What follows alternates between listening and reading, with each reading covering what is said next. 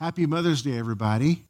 Here's Miss Yvette, my lovely wife, the mother of my children, the champion of my heart, to deliver to you a special Mother's Day poem she wrote just for you. Happy Mother's Day to everybody. I just want you to know that today is a wonderful day for all mothers because we were able to bring life into the world. But today is not necessarily a happy day for some mothers. Some mothers are experiencing sorrow and heartbreak today, while others are experiencing joy. For me personally, I am experiencing joy, and I'm thankful for my children, and they rise up and they call me blessed. But we want to be cognizant of the mother who is dealing with issues as well today, and who longs for reconciliation with her children, who longs to see their children thrive. They may be thriving, but they don't get to be a part of that. And I want you to know my heart's desire today is for blessings to be upon your family, on your children, and on your grandchildren. And yesterday I wrote a poem on behalf of Mother's Day, and I just want to share this with you. Ellen and I were talking, and I made this phrase, you know what? Mothers are the glue of the family. And I realized, I think that could be a poem. So here we go. Within each home, brave mothers are the glue. But every now and then, they need affirming too. So on this Mother's Day, in the world that we now live, fathers and children give honor to the one who gives and gives. Saying thanks to all you do, ring loudly in a mother's ear, spurring them on to continue year after year after year. Some don't hear those words, their hearts stricken with grief, due to the tides of life, sadly unleashed. But the story's not over for those still alive. Mothers, take heart, who long to reconcile. Divide and conquer is the enemy's threatened test, but we all overcome through repentance and forgiveness. Within every mother's heart, she yearns for daughter or son, to acknowledge her sacrifice, declaring the words, well done. Yes, mothers are the glue, even when plans go awry. Their warm hugs and words linger, always affirming you and I. So take a moment to affirm the brave mother who birthed you, sending love and good wishes, giving honor to whom honor's due. Thank you, Yvette. That was wonderful. Now we're going to get into the Word. If you would, turn in your Bibles to 1 Samuel chapter 1. 1 Samuel 1. There was a certain man from Ramathaim, a Zuphite, from the hill country of Ephraim, whose name was Elkanah, son of Jehoram, the son of Elihu, the son of Tohu, the son of Zuph, an Ephraimite. He had two wives. One was called Hannah, and the other Peninnah. Peninnah had children, but Hannah had none. Year after year this man went up from his town to worship and sacrifice to the Lord Almighty at Shiloh, where Hophni and Phinehas, the two sons of Eli, were priests of the Lord. Whenever the day came for Elkanah to sacrifice, he would give portions of the meat to his wife Peninnah and to all her sons and daughters. But to Hannah he gave a double portion because he loved her, and the Lord had closed her womb. And because the Lord had closed her womb, her rival kept provoking her in order to irritate her. This went on year after year. Whenever Hannah went up to the house of the Lord, her rival provoked her till she wept and would not eat. Elkanah, her husband, would say to her, Hannah, why are you weeping? Why don't you eat? Why are you downhearted? Don't I mean more to you than 10 sons? Once, when they had finished eating and drinking in Shiloh, Hannah stood up. Now Eli the priest was sitting on a chair by the doorpost of the Lord's temple. In bitterness of soul, Hannah wept much and prayed to the Lord. And she made a vow, saying, O Lord Almighty, if you will only look upon your servant's misery and remember me, and forget not your servant, but give her a son, then I will give him to the Lord all the days of his life, and no razor will ever be used on his head." As she kept praying to the Lord, Eli observed her mouth. Hannah was praying in her heart, and her lips were moving, but her voice was not heard. Eli thought she was drunk and said to her, "How long will you keep on getting drunk? Get rid of your wine." "Not so, my lord," Hannah replied. "I am a woman who is deeply troubled. I have not been drinking wine or beer. I was pouring out my soul to the Lord. Do not take your servant for a wicked woman. I have been praying here out of my great anguish and grief." Eli answered, "Go in peace, and may the God of Israel grant you what you've asked him." She said, "May your servant find favor in your eyes." Then she went her way and ate something, and her face was no longer downcast. Early the next morning they arose and worshipped before the Lord and went back to their home at Ramah. Elkanah lay with Hannah his wife, and the Lord remembered her. So in the course of time Hannah conceived and gave birth to a son. She named him Samuel, saying, "Because I asked the Lord for him." When the man Elkanah went up with all his family to offer the annual sacrifice to the Lord and to fulfill his vow, Hannah did not go. She said to her husband, "After the boy is weaned, I will take him and present him before the Lord, and he will live there always." "Do what seems best to you," Elkanah, her husband, told her. "Stay here until you've weaned him. Only may the Lord make good his word." So the woman stayed at home and nursed her son until she had weaned him. After he was weaned, she took the boy with her, young as he was, along with a 3-year-old bull, an ephah of flour, and a skin of wine, and brought him to the house of the Lord at Shiloh. When they had slaughtered the bull, they brought the boy to Eli, and she said to him, "As surely as you live, my lord, I am the woman who stood here beside you praying to the Lord. I prayed for this child, and the Lord has granted me what I have asked of him. So now I give him to the Lord. For his whole life he will be given over to the Lord." And he worshiped the Lord there.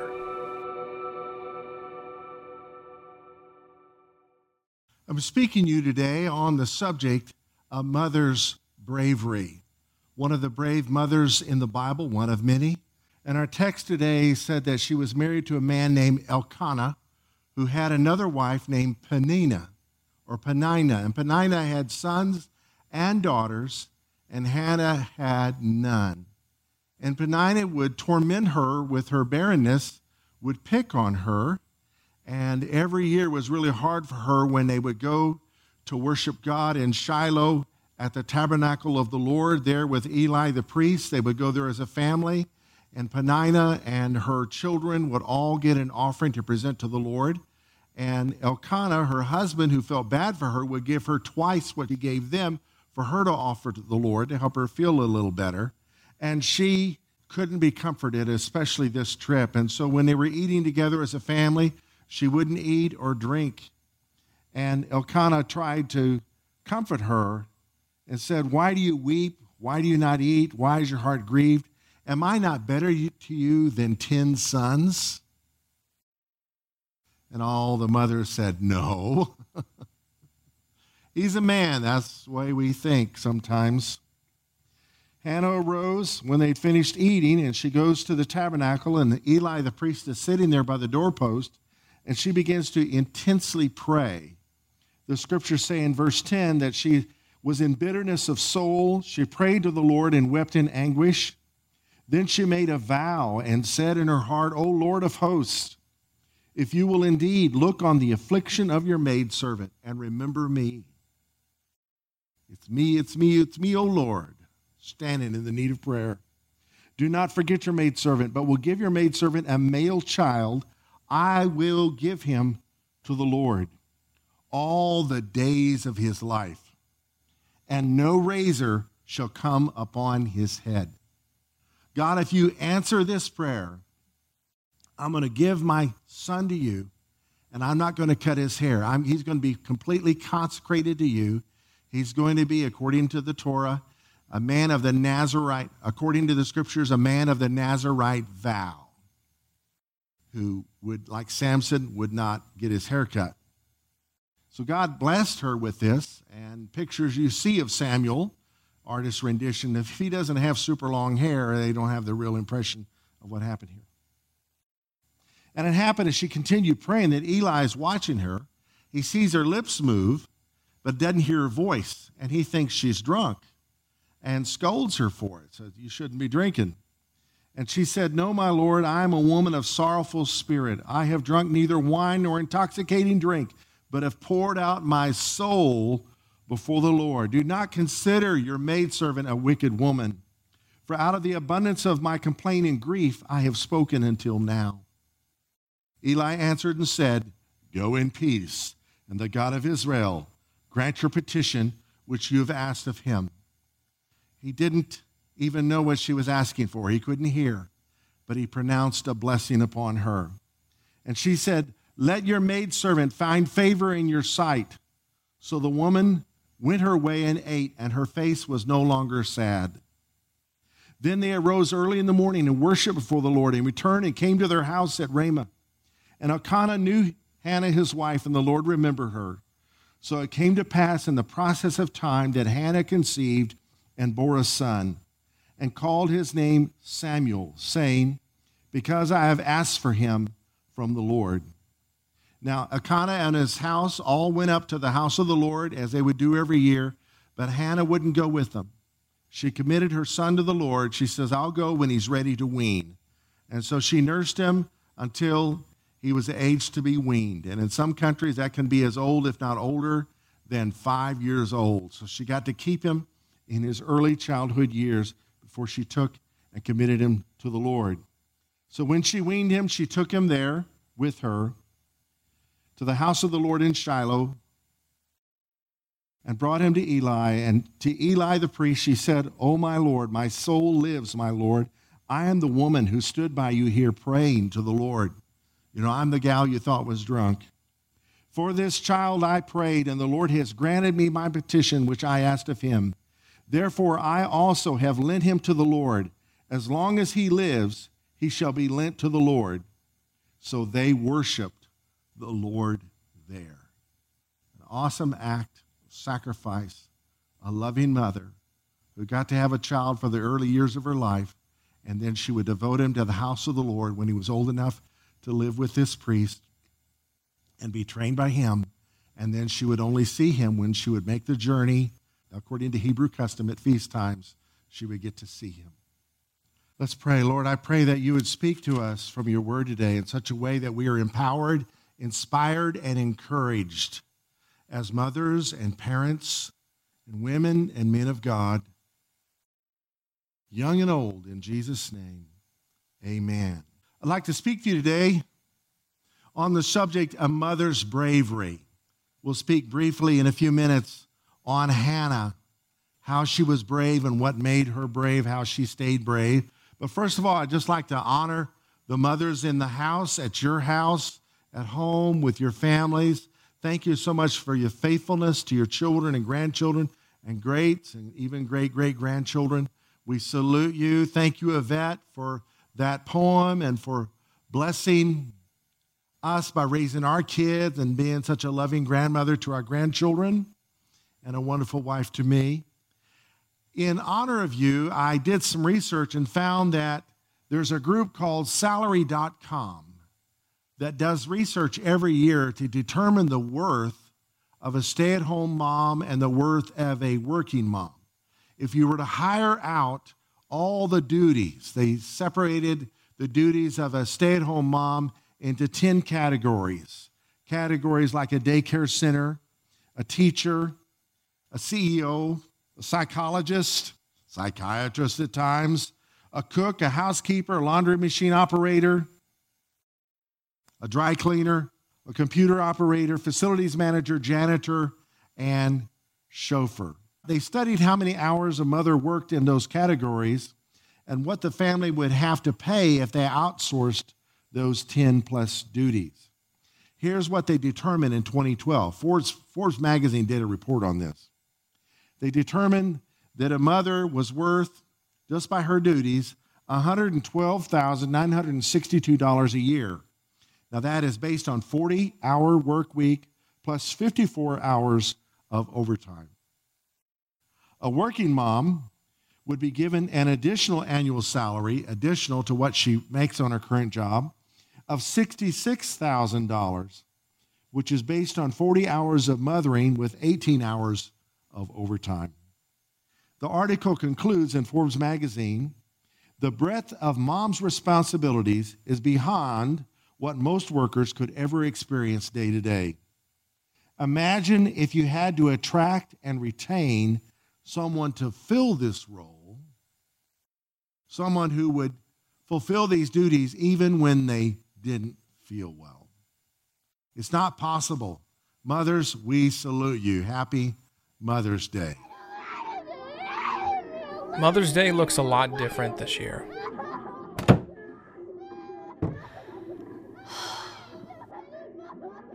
Mommy needs a quarantine.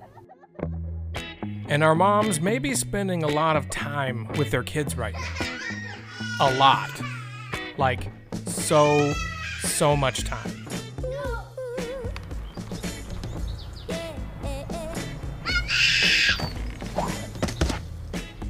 And even though they love their kids to the moon and back, Mommy, where are you going? sometimes moms need a little alone time. Mommy! You know, to recharge. Go talk to Daddy. Mommy! Where are you?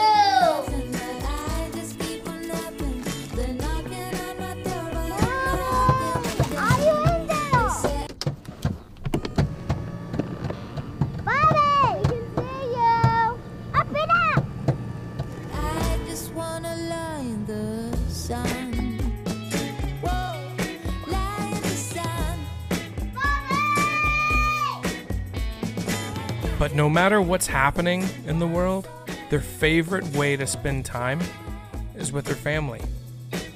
But now my only when is now, and my only where is when I'm by your side. In good times, in hard times, Mom! You're breaking everything! in uncertain times. Thank you, Mom, for making time for us every single day.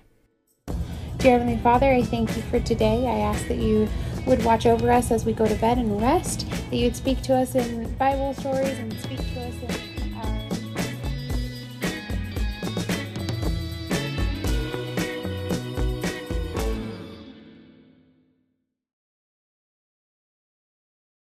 I'd like to speak to you for the next few minutes on the qualities of good mothers. Now, don't cringe. Don't break yourself. Say, oh, great, I'm fixing to get beat up because I'm going to find out somewhere where I'm being, dropping the ball. No, you're doing these things. Today's not to beat you up. It's to encourage you. We're saluting you for these things. You are consistent. Dr. Dobson encourages young mothers by talking about the three-scream mama. A three-scream mama is a mama that's not really serious with her kids until she has yelled at them 3 times to stop something, and only then will they obey her because they know she means business. He said, at least she's consistent. Now, if she spreads it to 4 screams or 5 or more or 2, she's going to confuse her kids. Consistency is the easiest way to make a child feel secure. And yet it's the hardest thing to be because children will always test it. Everybody wants to be the fun parent, the understanding parent, the good parent, but nobody wants to be the consistent parent because it's no fun. So thank you, Mom, for being the consistent parent. Without this quality, children would learn how to be manipulative whiners and grow up being imbalanced human beings and unhappy for the rest of their life because the real world doesn't work like Mama taught them that it worked. So thank you for being consistent. Good mamas are a calming influence. That was a calming influence in our children's lives. I wasn't so much, I was the reactionary parent. I would jump to a conclusion, although my son has admitted to me the last 2 years that I was almost right every single time. That would at least calm them down, hear their testimony, and then execute her judgment in their situation. Unless I was there, then I was included in it. Motherhood is an emotional experience, and sometimes it's hard to stay calm. But when patience runs low, it's not the easiest thing to practice calmness. But to be calm, and this is something that I had to learn to do as a learned behavior for me, is to get the big picture. Get God's perspective on things. Otherwise, you'll make a mountain out of a molehill and then wind up messing up. And because of that very thing, I raise my kids pretty much on my knees before them regularly, asking for their forgiveness for overreacting and hurting their feelings. What is the cure for this? It's time with a shepherd. The psalmist said, "The Lord is my shepherd, I shall not want. He makes me lie down in green pastures. He leads me beside quiet waters, still waters. He restores or refreshes my soul." When I relax in the presence of the shepherd and realize he has it all under control, it's going to work out. I'm less tempted to overreact and to freak out. A good mother is knowledgeable. Now, mamas, you may not think you're knowledgeable, but you are, because you raise these little ones who are full of questions, and you just learn how to answer their questions. You know how to find out the information. I dare say a mother that has raised someone that has grown up into adulthood, you're worthy of some type of degree because you have learned a lot of stuff in dealing with that human being. You're knowledgeable. Here's a cute video on a little girl that was full of whys. I think you can get the point. Why?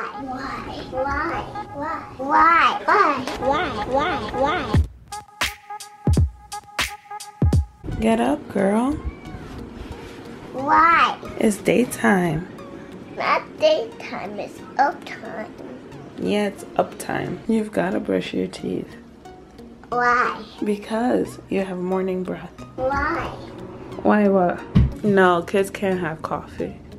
Why? Because coffee is for big people.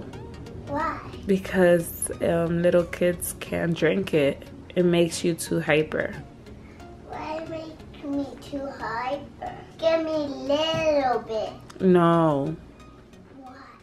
A good mother is patient. Now, patience is a learned quality from having to deal with impatient people many times. The baby that's hungry, the little one that needs a diaper change, the toddler that has fallen down and wants help, wants to be made to feel better now, the older kid that's testing your limits, that wants to stretch their wings and fly. As you learn to be patient with them, you're teaching them how to be patient. Because patience requires patient practice, and there's no better way to develop it than through raising kids. Romans 5 says, "We glory in tribulations, also knowing that tribulation works patience, and patience experience, and experience hope." So tribulation develops our patience. Now, you may hear or have even said, I don't think I've said it, don't pray for patience, because patience comes through tribulation. So don't pray for it. Don't ever pray for patience. The fact is, if everything's going great, you're already patient. So why would you pray for it? But if you're going through tribulation, patience is being developed, you better pray and ask God to help you. It's good. A good mother is forgiving. She doesn't hold the past over her kid's head.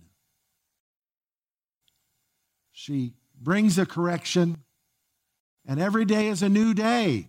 You don't bring up yesterday. You let it go. And if you love your child, it's so easy to do this. In being forgiving, you're teaching them how to forgive. And you know, at least I knew, we mess up and we need our kids' forgiveness. In fact, I taught my kids how to forgive by teaching them how to forgive me, but also by forgiving them if they messed up, letting it go, not holding things over their head for the rest of their life. Some people just hold on to stuff. It's not good. It will come back to haunt you. This verse is often quoted in churches across the world at offering time. Luke 6:38 says, "Give, and it will be given to you. Good measure, pressed down, shaken together, and running over, will be poured into your lap. For with the measure you use, it will be measured to you." And I know this relates to giving, but it actually relates to forgiving. because the verse just before this ends with the words, forgive and you'll be forgiven. Give and it will be given to you.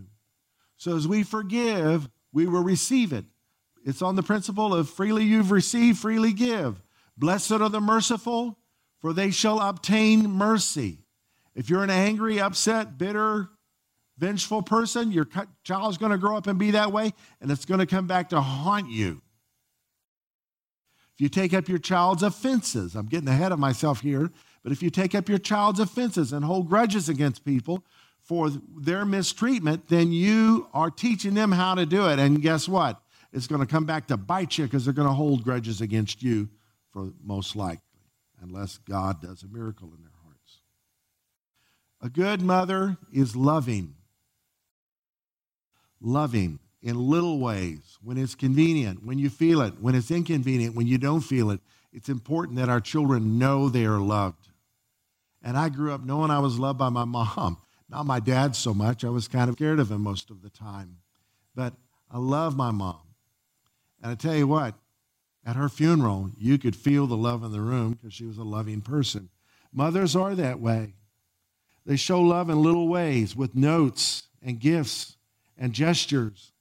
And in describing his love for us, God uses a mother's love to describe his love. Isaiah 49 says, can a woman forget her nursing child and not have compassion on the son of her womb? Surely they may forget, on a rare occasion it could be, yet I will not forget you. See, I have inscribed you on the palms of my hands. You know what that's referring to. Your walls or your boundaries are continually before me. So that's God's love for us. He will never forget us. He cares for us. And to illustrate that, he uses a mother's love. So loving your kids is more than just giving them affection, but it's giving them correction.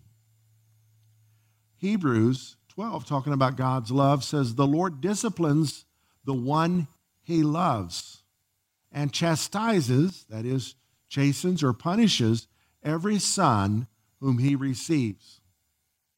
And the scriptures go on to say, if he doesn't discipline us, then we're not his kids. You know, you don't punish your neighbor's kids, you punish your kids. If they have it coming, you bring correction to those that are yours. And so because God loves us, he brings correction. And because we love our children, mothers, because you love your children, it's your love that makes you correct them. And we salute you for loving them. We have some wonderful children in our church. Our mothers are doing a great job. A good mother is a friendly mother. Friendly means to have friends with people that are your age and not your age, young and old. Friendship with other moms is good for you as a mother because other mothers can remind you that you're not alone. They can share with your burdens. They can pray with you. They can encourage you. And if your children's friends have mothers, being friends with their mothers is good because you can share information. But also, you can be an influence in the lives of the children who are influencing your children. It will come back to you. Well, maybe you've been hurt. Maybe you're not real friendly and you've been hurt by people. Don't shrink back. Don't let unforgiveness get a hold of you, but be brave, be courageous. Reach out and pray for the Lord to lead you to friends. Proverbs 18:24 says, a man that has friends must show himself friendly. And there is a friend that sticks closer than a brother. So there are friends, I know this is speaking of Jesus, but there are friends you can be closer to than your own family. So may the Lord help you to be friendly and to befriend other mothers especially, because your kids need you to be encouraged and refreshed, and you need it. So don't forget about your own needs and how being a friend and having a friend and friends can be a blessing to you. That's why participating in small groups is important, not just for biblical intake, but for that fellowship part. That's the reason why this quarantine has been so painful for the church, because the church the Lord established is based on three things. It's on his principles, his word, his presence, our worship, and his people, our fellowship. The Hallelujah June's coming. We're getting back to that. But small groups are happening, and don't wait on the church. I mean, my goodness, you have a house, you have a phone, you can do some stuff that would be encouraging and edifying, and maybe get away from stuff that could be discouraging. This is my favorite point. A good mama is fierce. She's like a mama bear. Get out of her way. In describing the need for wisdom in not having fellowship with foolish people, the Bible says in Proverbs, it's better to cross paths with a bear robbed of her cubs than to have fellowship with a fool.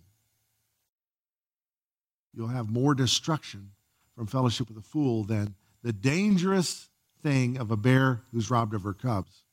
The point is, mamas are fierce. Get out of their way. Now, there is a time and a place to be fierce. There's a time to protect your child, but there's a time not to.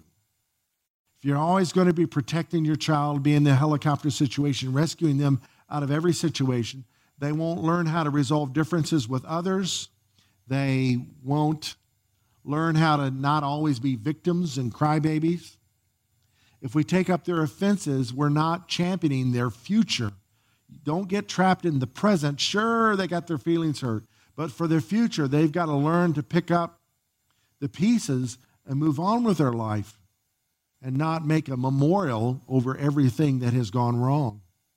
It's best to stay balanced and give people the benefit of the doubt whenever things appear to be unjust in relationship with your kids. Don't get in the middle of their conflicts and cut your friendships off with people. If you do, you'll look outside and there those two kids will be playing in the yard that you got upset at their mama over. So be fierce, but know there's a time to not be. Be vigilant is really the point I'm making. And finally, to be brave. It takes bravery to give birth. It takes bravery to teach your baby to walk and ride a bicycle and play and swing. It takes bravery to send them off to school, or as in this season, to homeschool them. It takes bravery. It takes bravery to raise them and then release them into becoming the people you always knew they would be. It takes bravery to trust God with their lives and their future. Mothers, you're the bravest people we know. When our daughter was carrying, her and Paul's second child, Summer Yokimoto, was ill with something that her first child caught in a daycare center. The doctors told her this was not good, that your child could be born handicapped. You should terminate this pregnancy. Her and Paul prayed. Based on prayer and their values, they chose to continue the pregnancy to full term. Regardless of the outcome, they would deal with it with God's grace. Summer was admitted into a special program where they were doing some medicine, a test on a certain kind of medicine that could be a remedy for this problem. And she didn't know if she was taking a placebo or the real thing they were testing. She doesn't know to this day, but we do know that her child was born healthy and normal. In fact, beyond normal. She's so smart, it's scary. During the days of her pregnancy, Summer would play that song. We sang it earlier this morning. You make me brave, you make me brave. She would play that song to her baby in the womb. She'd play that song to herself. And to this day, they play that song in her home and the baby dances. She's a little girl now, she's 5. She dances to that song and she's the bravest kid. So brave, it's scary. Mothers, it takes bravery to be you. Hannah was very brave. You know, if it was not for her bravery, we would not be blessed as much as we are. I'm sure God would have found another way, but through her son Samuel, who was the last judge of Israel before they went to kingship rule, Samuel's the one that anointed David king. David was the forefather of Jesus. Jesus was born into his lineage. Samuel was born miraculously, kind of like John the Baptist was. His mother was barren in old age. In Hannah's case, she wasn't old, but she was barren, and the Lord brought healing and gave her a child. And like John the Baptist was, this child was fully devoted to the Lord. And he was a Nazarite. How was she able to do this? I love this picture. There's a bunch of pictures on the internet based on this story. I'm sure she would see the child on special days, Hebrew festivals, more than once a year. I'm sure she would send gifts to him, make sure he had enough clothing and stuff like that as he grew. We know she was proud of him, but he grew into a fine man and actually was used of the Lord to bring correction to the very priest that was raising him. He heard the voice of God. His name, Samuel, means the Lord has heard. When Eli pronounced that blessing to her, God has granted your petition, she knew the Lord had heard her. You know, when we're discouraged and we pray, you pray and you don't stop praying until you know that you know that you know God has heard you. That's faith. She knew God had heard her prayer. And so when the child was born, she named him Samuel. The Lord has heard. And the Lord heard her promise, and she fulfilled her promise to him. And in her bravery, when he was weaned, she presented him to the Lord and left him there, only to be visited from time to time. Certainly not visited daily. That's hard. How did she do that? All right, let's all say it together on 3. 1, 2, 3. How? How did she do that? How was Hannah brave? Well, her bravery was based on prayer. We saw in chapter 1 of 1 Samuel that she prayed. She prayed intensely. She poured out her heart to God. Maybe she prayed herself to sleep at night, but on this one occasion, she was in desperate prayer, so much so that no sound came out of her mouth. Only her lips moved, praying from her heart, but God heard her heart. Prayer is what it takes to be brave. So when you're afraid for your kids, when you're afraid as a parent, when you're afraid to let them go, the answer is pray. Pray, receive prayer, but pray and don't stop praying until you know God has heard. Be persistent in prayer. Every time anxiety hits you, pray. Prayer is a way of surrender. Prayer is a way of petition. Prayer is a way of intercession. Prayer is a way of warfare. Pray. That's how we practice boldness. And this bravery continues in worship. The last words of 1 Samuel 1 says, worship the Lord there. Then chapter 2, verse 1 begins with worship and prayer. It says, and Hannah prayed and said, my heart rejoices in the Lord. My horn is exalted in the Lord. I smile at my enemies because I rejoice in your salvation. No one is holy like the Lord, nor is there any rock like our God. And the song goes on till verse 11, and it ends with, and the child ministered to the Lord before Eli the priest. So if we're brave and we're people of prayer and worship, our children will also pray and worship because they're watching our example. We used to sing a song called Hannah's Song, and it's based on chapter 2 of 1 Samuel, verse 2, and it goes like this. There is none holy as the Lord. There is none beside thee. Neither is there any rock like our God. There is none holy as the Lord. Oh, there is none holy as the Lord. There is none beside thee. Neither is there any rock like our God. There is none holy as the Lord. There is none holy. There is none holy. Oh, there is none holy as the Lord. Lord, I pray for every mother, grandmother, great-grandmother, and woman of God under the sound of my voice, and every other person, young and old. I pray, Lord, that you would encourage them, that you would strengthen them, enable them, Lord, to continue the journey as people of prayer and worship, to retain the calm in their homes and consistency in their parenting and in their loving and in their forgiving and in their being kind and being fierce when it's time to be fierce and in being brave, Lord. May we face every obstacle in life.